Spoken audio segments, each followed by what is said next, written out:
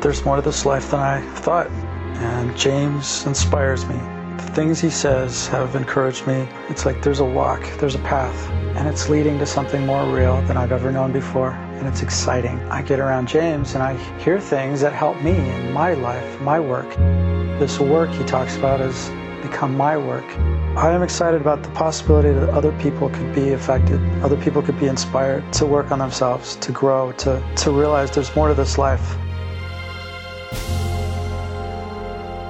Esoteric teachings are not to make you happy, healthy, and wealthy. This is such a big shock to people. Exoteric teachings are to make you happy, healthy, and wealthy. They don't work, which is exactly why there are so many books, so many teachers, and so many seminars, because they don't work. Esoteric teachings do work, but they don't make you healthy, happy, and wealthy. The world is full of teachers with their books and their seminars with titles like Pray and Grow Rich, 7 Overlooked Secrets from the Bible. The recent flash-in-the-pan fad book and film, The Secret, is a good example of spinning esoteric truth into exoteric cash. It's an old story. How old? And after he had fasted 40 days and 40 nights, he then became hungry. And the tempter came and said to him, "If you are the Son of God, command that these stones become bread." But he answered and said, "It is written, man shall not live on bread alone, but on every word that proceeds out of the mouth of God." Incidentally, that is from Matthew chapter 4, verses 2 through 4, for those of you who like to look those things up and read them. And I encourage you to do that, not because you'll understand it, but because if you don't understand it, there is a possibility that by reading it, you could get a little more light on it when you read it in context. The thing is that's the first temptation for people, for us, for people in this world. The first temptation, because we live in this world, because we interface, as it were, with this world. And it's okay to use interface here because we are machines. And as machines, we interface with the world. And the way we interface with the world is through the 5 senses. And that's where we get our data, from the 5 senses. And then we react, just like a machine, to the data that we received from the 5 senses. The 5 senses are like these input stations, like a mouse or a touch screen or pads that you write on or a keyboard. And the data comes in through the 5 senses, and then our glitchy software reacts to it. Our buggy software reacts to it. When it does this and it does that. And then we have these patterns. And these patterns are called programs. And no matter how buggy the program is, we work around it. Look at how buggy our program is, our software. Here we are, these skin bags full of glitchy software all over the planet, coating the planet. Skin bags full of glitchy software coating the planet. The data comes in through the input terminals, these 5 senses, and we react to it. Our programming reacts to it. And we kill each other, and we steal from each other, and we hate each other, and we bomb each other, and we do an ethnic cleansing here, we destroy that kind. Or here, over here, there's this whole religion that needs to be wiped out. Over here, it's all children under this age that need to be eliminated. And over here, it's all people over this age that have to be eliminated, like that. Or people with brown eyes have to be eliminated, or people with blue eyes have to be eliminated, or people with yellow skin have to be... Have you noticed there are no green people left, meaning people with green skin? We killed them all. They're all gone now. We've only got, these white-skinned people and red-skinned people and yellow-skinned people and brown-skinned people and darker brown-skinned people. And that's it. That's all that's left. We say white people, but actually they're pink, aren't we? We're pink people. But pink is not very masculine, and we want to be masculine, so we call ourselves white, because white is right. It's like that. It's all that. It's all that software that's buggy, and it does all these crazy things. It doesn't work. You can't fix it by putting different input into it. The software is still wrong. It doesn't matter what you type in. It's still inside of us. It's inside the machine. Something is wrong in here. And that's what needs to be changed. But these other people with their books and their seminars and their stuff about Pray and Grow Rich and this secret and that secret, all of that is working on these outer things, trying to fix them. Well, if I can just get all this outer stuff lined up just right, it won't give me any bad data and my software won't respond poorly. Well, that's not true. It doesn't work that way. What has to be fixed is in here. So when the tempter comes, he says, well, look, if you are such a hotshot, if you are who the world says you are, if you are who you think you are, if you are who this esoteric teaching says you are, if you are that, then make everything right in the world. Make everything right for yourself. If you're the Son of God, come down from the cross, then we'll believe you. If you're the Son of God, then do this. And see, that's really what esoteric teachings are saying. They're saying, look, you have the potential to be like a son of God. You have the potential to be something eternal, something lasting, something one, something real, something whole. You have that potential. That is your birthright. That's what you are to be developing. That's what you're here for. And instantly, the exoteric part of us says, well, then if that's true, show me some signs. Feed me, clothe me, make me happy, change the world, heal that person over there, heal yourself, all of that stuff. And he says, no, you got it all wrong. Man shall not live on bread alone. It's not these outer things alone, but on every word that proceeds out of the mouth of God. Well, what does that mean? It means that real conscience and master will lead us to our birthright. That's what it means. And it means unless you can hear it and follow it, you will not get to it. That's what it means. Don't be discouraged by the scale. He fasted 40 days and 40 nights. Our fasting is more like 40 seconds. Or if we've been working, it could be 4 minutes. Or if we've really been working for a long time, like 40 years, it might be 40 minutes. We feel the world and evaluate it highly. We feel the world, don't we? We feel the world. We touch it. We taste it. We smell it. We see it. It comes into us and we respond to it. We feel it very powerfully. This is our starting place. This is where this work begins with us, right here in this glitchy software, messed up world. Not only is the world crazy, but we're crazy. Like the song lyrics, let's start at the very beginning. A very good place to start. When you read, you begin with A, B, C. When you sing, you begin with do, re, mi. Do, a deer, a female deer. Re, a drop of golden sun. Mi, a name I call myself. You know the song from The Sound of Music? In a sense, you've got to stop listening to the song that the world uses to sing you to sleep and begin to listen to the song His endlessness sings to lead you home. And see, that's really what Jesus was talking about. Man shall not live on bread alone, but on every word that proceeds out of the mouth of God. And what we don't understand is that God is singing the universe into being. And that we need to hear that song, but unfortunately, we're listening to the song, the drone, the repetitive thump, thump, thump of the machine of the world. But underneath of that, there is a subtle, softer, quieter, more peaceful song that we need to attune ourselves to, listen to, and follow, because that's the song that leads us to our potential. That's the song that leads us in the direction that we wish to go. The world will always lead us in the same direction, to death. Where the world goes is to death. Everything in this world dies. Everything. It starts with do, the evaluation of the work. Then it goes to re, which is the application of the ideas to yourself. Do, you start to evaluate the work. You start to look at it and say, I think this could be helpful to me. Re, well, if it can be helpful, then I need to do some of it. You put it to work in your own life. You'll start to apply it to yourself. Mi is the realization of personal difficulties. That's what comes right after you apply it to yourself, is the realization of personal difficulties. But I can't do it. That's right. And it has nothing to do with anything. That's just the way that is. You apply it to yourself and you can't. So what?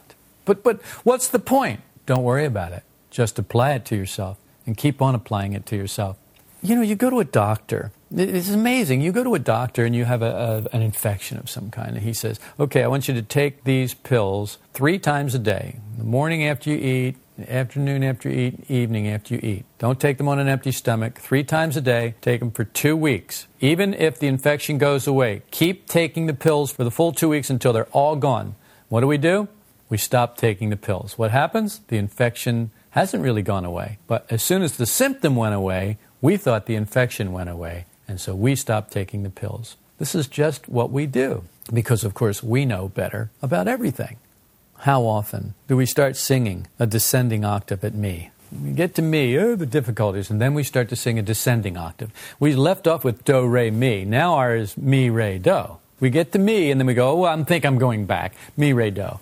This work doesn't really work. We go back and reevaluate do. Rather than realizing that mi is this reaching the personal difficulties, the opposition, and saying, okay, this is the note that has to be here. Now we have to have extra breath.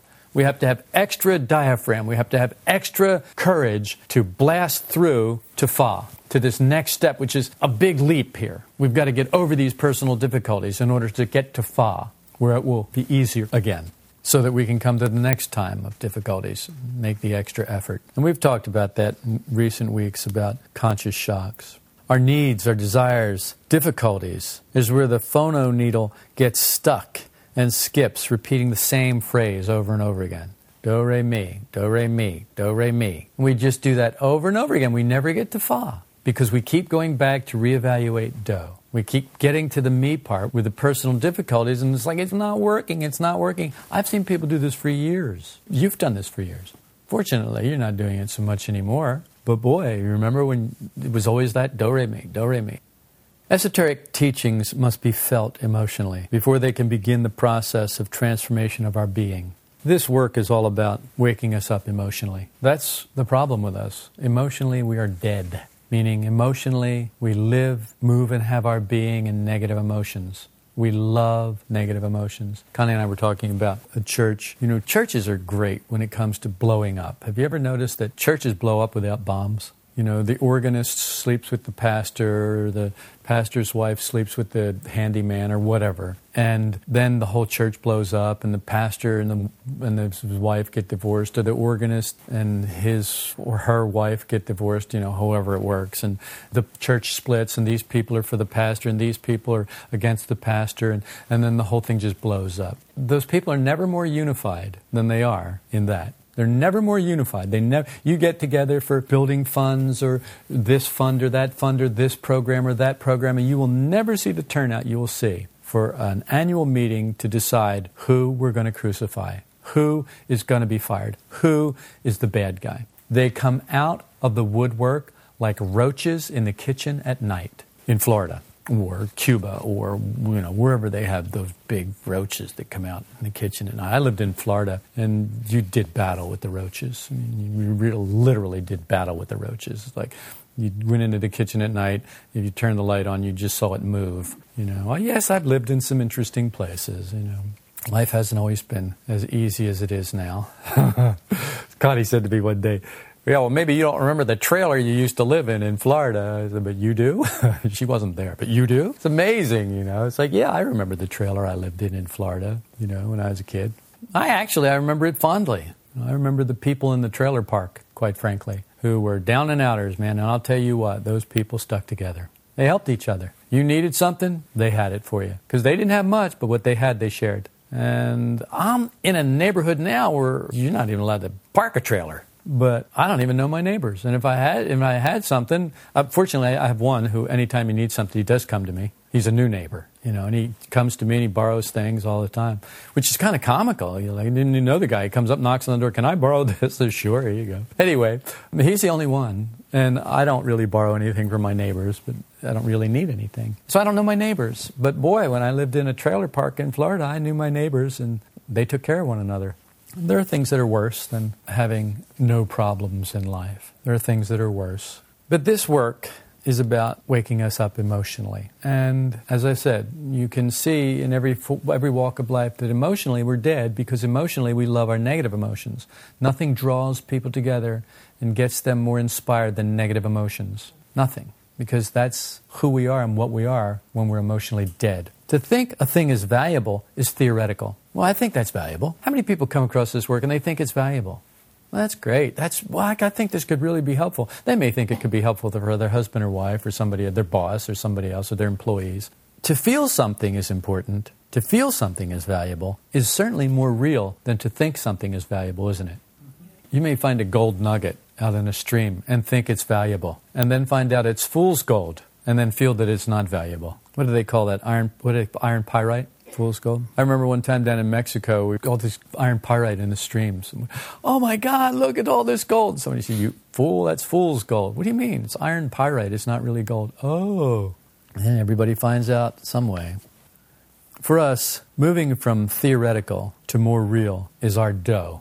It's our valuation. It's our evaluation of the work. We evaluate these ideas, but for us, moving from the theoretical to more of a feeling about these ideas That's where we need to be. That's our dough. That's where we need to evaluate this. Because people find this work, because people listen to podcasts, because people read books, doesn't mean it's valuable to them. They may think it's valuable, but until they swallow it and feel it inside, it's powerless. It's not really valuable. It's theoretically valuable. Can you see how much of this work is theoretically valuable to you? Can you see the tiny portion that is actually valuable to you, that you really have some evaluation of? You really have swallowed it. It really has gotten down inside of you and changed some things. So I went to the angel, telling him to give me the little book, and he said to me, take it and eat it. It will make your stomach bitter, but in your mouth it will be sweet as honey. I took the little book out of the angel's hand and ate it. And in my mouth it was sweet as honey. And when I had eaten it, my stomach was made bitter. Revelation 10:9 and 10. What, you think this is about some little book? No, this is about esoteric teachings, people. Take this little book. Well, it's a very little thing. It's a little pill. It'll be sweet as honey in your mouth. Oh, we hear about this, and it's like, it's so sweet. Oh, I can be transformed. I'm going to change my level of being. I'm going to be so full of love. And, oh, I'm going to be insulated from life. All this is, I'm going to forgive. I'm going to cancel all these accounts. Oh, it's going to be so wonderful, so sweet. And it hits the stomach, and it's like, all of a sudden, I have this stomach ache. Oh, my, what did I eat? Oh, this is awful. I'm giving this work up. This doesn't work. This is crazy. No one would do this to themselves. Sound familiar? You got to love this part.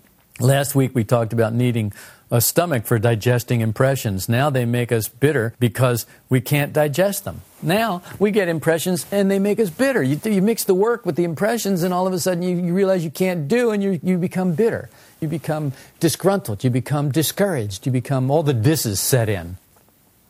Gurdjieff used to ask people, what do you want? And really that's code for what do you value? What's important to you? What do you value? Because that's what you want. So you ask yourself, and be sincere, what do you want? Well, I want to lose weight. I want more money. I want power. I want prestige. I want recognition. I want to change the world, which is more recognition and power. Because people don't want to change the world. They don't want to change the world. They just want to make it the way they want it. I just want what I want. I want other people to get in line. Power. If you think it's something else, keep thinking. You haven't reached the end of yourself yet. Some people value health. All you have to do is get sick, and all of a sudden health is important. Isn't that amazing? You don't care at all about health as long as you're healthy. Then something happens, it's like, health is really the most important thing. If you got your health, you have everything. And people start saying stuff like that. But they don't say that when they got their health. They only say it when it starts to go. But store up for yourselves treasures in heaven, where neither moth nor rust destroys, and where thieves do not break in or steal. For where your treasure is, there your heart will be also. The eye is the lamp of the body. So then if your eye is clear, your whole body will be full of light. We're really hitting the scriptures today, huh? This is Matthew chapter 6, verses 20 through 22. I don't know, when I was thinking about all this, they all came to me, and I just thought, wow, that really fits right. Wow, these are scraps of esotericism that we have. That's all we have of Christianity, is scraps of esotericism. Because the exoteric religion eliminated most of the truth from it. And just they threw away that stuff, and they kept what they could use. They kept the stones and threw away the bread. That's because that's what they do.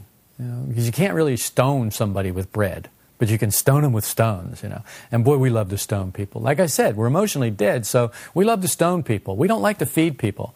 We don't want to turn the stones into bread and feed people. We want to turn the bread into stones so that we can stone people, get rid of the bad people. Make the separation, the delineation between us and them so that they can see how much better we are and we can stone them for their sins. Well, that's really what exoteric people like to do with Christianity. So that's what most of Christianity is, because most of Christianity is exoteric, and the very small portion that's esoteric, they're ducking stones most of the time. They've got to duck and cover, because the exoteric people are throwing stones at them. You're going to hell because you don't believe what we believe. Okay, well, and when you take esoteric people, they go, well, that's fine, I'll go to hell. You won't be there, right? It's like, all of a sudden hell is looking a lot more heavenly, you won't be there, right? Heaven is the place where the hateful are disarmed? No, heaven is the place where the hateful are transformed. That's an expanding state of consciousness is the only thing that transforms the hateful into the loving. If you ask yourself sincerely what you value, you're likely to be a little surprised at the answer. Maybe you've already asked yourself and you won't be surprised. Ask yourself again and see if you get another answer, because there's always more. There's always more. There's what we think we value, and then there's what we feel. It takes a clear eye to fill our innards with light. Our internal kingdom is not filled with light except through a clear eye. And a clear eye is not a divided eye. It's not an eye that's looking this way and that way. It's an eye that's looking in only one direction. It's not an eye that has filters in front of it. I want this, I want that. It's an eye that is single-minded, wants only one thing. A single eye wants only one thing. Light, inner light. When your eye is clear, when it's single, it wants only inner light. Everything else is secondary. Then your valuation is right. Then you have emotionally begun to awaken. You can see how far you are from that now, can't you? And I don't want to hit on that too hard because we don't like that. We don't like that. It's like falling down steps. Ouch, ooh, ow. Okay, that's over. First thing we do is we look around to see if anybody saw us. Why? Because the first thing that we feel hurt, no matter how bad everything else hurts, you may have broken your arm, but the first thing that we feel hurt is our pride. That's the very first thing. We look around. Did anybody see me? No. Whew. Okay. And if they did, well, we can, now we have to proudly get up and brush ourselves off and act like nothing happened. So, yeah, I meant to do that. So that's us. That's the way we are. But when Solomon was asked what he wanted, he said understanding. Self-observation is to make things in yourself more and more conscious to you. That's the purpose of self-observation, to make things in yourself more and more conscious to you. Why? Well, when you're conscious, you're more objective. When you're conscious, you're less identified. You're less glued to what is not you. Your car, your house, what people think of you, your pictures, your clothes, your reputation. All of those things are not you. And you're less glued to those things when you're more conscious and you're more objective. If you're conscious to something in you, it can't operate unconsciously through you. If you know what's inside of you, it can't operate unconsciously. How many times have you unconsciously said something to somebody that you regretted later? It couldn't happen if you were conscious of it. Can you see that? It can't work when you're conscious. It can only work when you're unconscious to it. You're unconscious to that. You didn't see it coming. But when you know that that's there in you, you can see it coming. You can see it stirring. And you don't let it work because you're conscious to it. We will not let light in unless we value it, like Solomon valued understanding. You must value this light to let it in. It's the only thing. You must feel it. You must feel your need for this. You must feel what it's going to do for you, for the real in you. Not for the artificial you, but for the real, for what's real in you. There is something real in you, and you're beginning, after all these years, you're beginning to feel it. You're beginning to feel that there is something real in you. And then you can see clearly that everything else is artificial. And you don't know how to get to the more real, but you're stuck in the artificial. And you're trying to untangle yourself, just like a fly that gets stuck in a spider web and it tries to get out.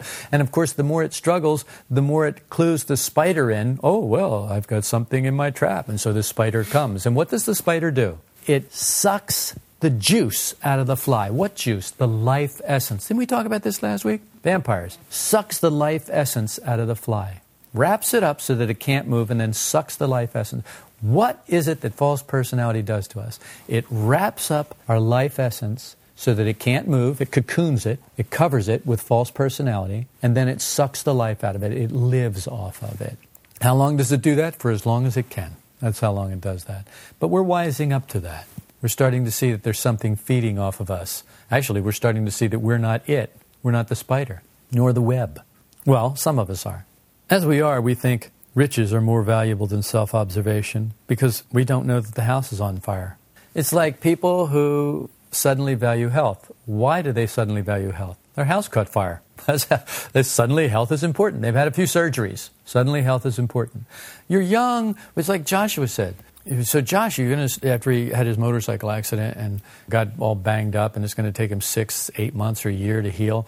Well, Josh, are you going to stop riding a motorcycle? No, I'm young, I heal fast. It's like, okay. You ask his dad now, hey, Steve, you're going to stop riding a motorcycle? Oh, yeah, that's gone. That's down. I've sold that years ago. Why is that, Steve? I'm tired of healing. That's it. I'm just tired of healing slowly. So you get there. We start to realize the house is on fire. We're not interested. we just aren't interested. It's only when the house is on fire that we start to value what is really valuable. We've observed enough to see that some things are obviously wrong about ourselves. Some things are obviously wrong. So we've got to that point. Okay, I'm a mess. You look at yourself and go, okay, I'm a wreck. Not even God could fix this. Not even God could fix this. If he can, why doesn't he? I got one of those, oh, well, I don't feel that way, until I say, oh, really? Well, if you don't feel that way, then if God can, then how come he doesn't? Oh yeah. Okay, you got me there. That's what that laugh was. Okay, you got me there.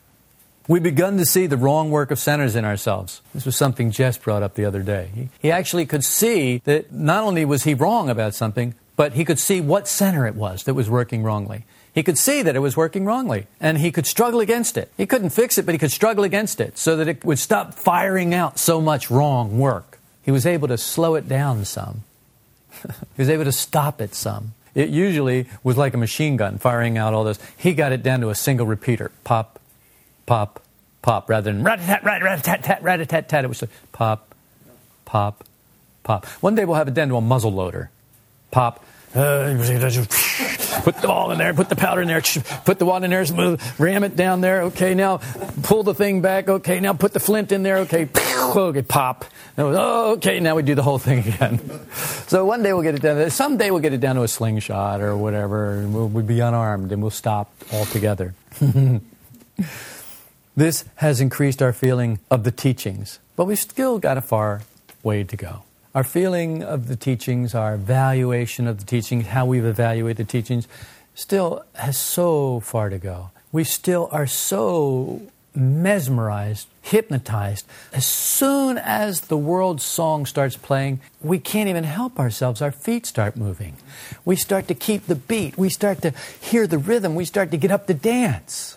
And it's because we can't hear that word, that song, that's the still small voice, that's soft, that's underlying all of that, that's more real. Ouspensky said, we work in the dark at first, and self-observation is to let a ray of light in. He talked about our internal machinery being like a vast factory lit by a couple of small candles. We don't see mechanical associations and connections, or how one thing depends on something else. We don't see how this machine is operated by the belt that is a half a mile long, or 10 years long, or 50 years long, and goes all the way back to this thing in your childhood that turns it. And the belt, all the way up here, out here, 50 years later, is turning, and we don't see that it's connected to this little wheel back here. We don't see those connections because we've just got a couple of lights inside, a couple of little small candles inside that don't shed much light. Mechanical associations, connections, sleep. Our level of being attracts our life, and we don't understand this. If we did, we would value changing our level of being more. What do you want to do? Do you want to decorate your house? Do you want new carpeting? Do you want new paint? Do you want new windows? Do you want new furniture? Or do you want to change something inside yourself? You want a new car? Or do you want to change something inside of yourself? There you go. You want a fat bank account? Or would you rather change something inside of yourself? Well, I'll take the fat bank account and then I'll have plenty of time to change stuff inside of myself. Yes, but you won't. You won't do it. What'll happen is you get that fat bank account, and I guarantee you, where your treasure is, your heart will be. Your heart will be there, and you will not change anything inside of yourself. The only way that you'll change anything inside of yourself is you start to lose some of your bank account. Some of that fat's cut away, oh yeah. Then you'll be surprised how quickly you return to esoteric teachings. I'm not surprised. I've seen it so many times. Like, well, they'll be back when it hits the fan. We think our troubles will be solved with more money. We think that the elimination of troublesome people, the elimination of troublesome laws. Well, now they got a new law and my truck's going to be obsolete and I'm not going to be able to... No. We think if we could get rid of all those laws, we get rid of all these troublesome people, if we could just have some more money, if the weather would just agree, blah, blah, blah, blah, blah. That's my signature blah, blah, blah. Then our troubles would be solved. The trouble lies in ourselves. It's in us. To see this will begin the process of transformation. But it's a process. It won't mean you're transformed. It will begin the process of transformation. But I want it all to be done now. Well, good, so do I. It's just that's not how it works. Self-observation begins to make us conscious where we were not conscious. And consciousness is light.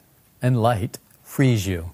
That's how it works. We've got this vast factory with all these hundreds of machines in them. And they're all broken. They're all broken, out of time, dirty, rusty. Some of them have missing parts. Some of them are wrongly connected to other machines. And we've got a couple candles in there, and we're trying to fix it. We need to light a few more candles. That's what we need to do. Then we need to light a few more. Then we need to light a few more. And the light will fix the machines. We don't understand that. How can light fix machines? Don't worry about it. It's a parable. It's not literal. It's not stone truth. You don't have to hurt yourself with it. It's different. Your being can't change unless you become more conscious of it. How conscious are you of your being? Well, I'm totally conscious of my being. Right. Until your being gets away from you and attracts something into your life that you didn't want. Well, I didn't want that. Well, your being attracted it. No, it didn't. I know my being entirely. I know everything about my being. It did not attract that. You don't value the work yet. You don't value the teaching yet. When you value the teaching, you will go, I don't know how my being attracted that because I don't know my being. But I know that if it's in my life, my being attracted it. And now what's up for me is to find what in my being is attracting that.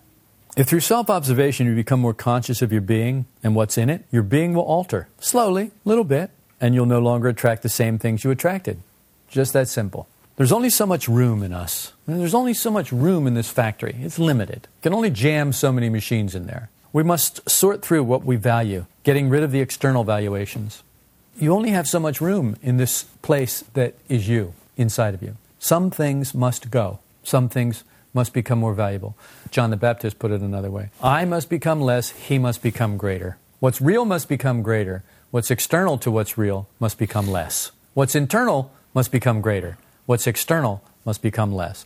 What, I have to give up everything? No, you have to give up your attachment to it. And the fact that you have to ask, I have to give up everything, shows me that you're attached to it. And it should show you that you're attached to it, but it may or it may not. Because you have to have understanding and you have to have light to be able to see that. And we have light and understanding when it comes to other people, but not much when it comes to ourselves. Have you noticed that? Yes. It's amazing. Our artificial side won't agree with this at first. It's not going to agree. It's not going to like this. Sweet as honey in the mouth and bitter in the stomach. The more real side of you is more valuable than the artificial side of you. But you've got to feel it. If you can't feel that, it's all words. And words in and of themselves have no power to do anything to you. It's the meaning that you give those words. It's the understanding that you get from that meaning that is the key to your transformation. You can do this. It's just a matter of letting more light in. And you will do that as soon as you feel this work more fully. Often the practical application of these ideas sounds like it's going to be easy. The ideas sound great. When we actually run into a situation or a person who's being a little more difficult than we'd like, we find it's not as easy as we thought it was going to be. If you've hit a snag with some aspect of this work and its practical application in your everyday life, I invite you to write James at solidrockvista.com. Sometimes a fresh perspective is all it takes to get us back on the right track.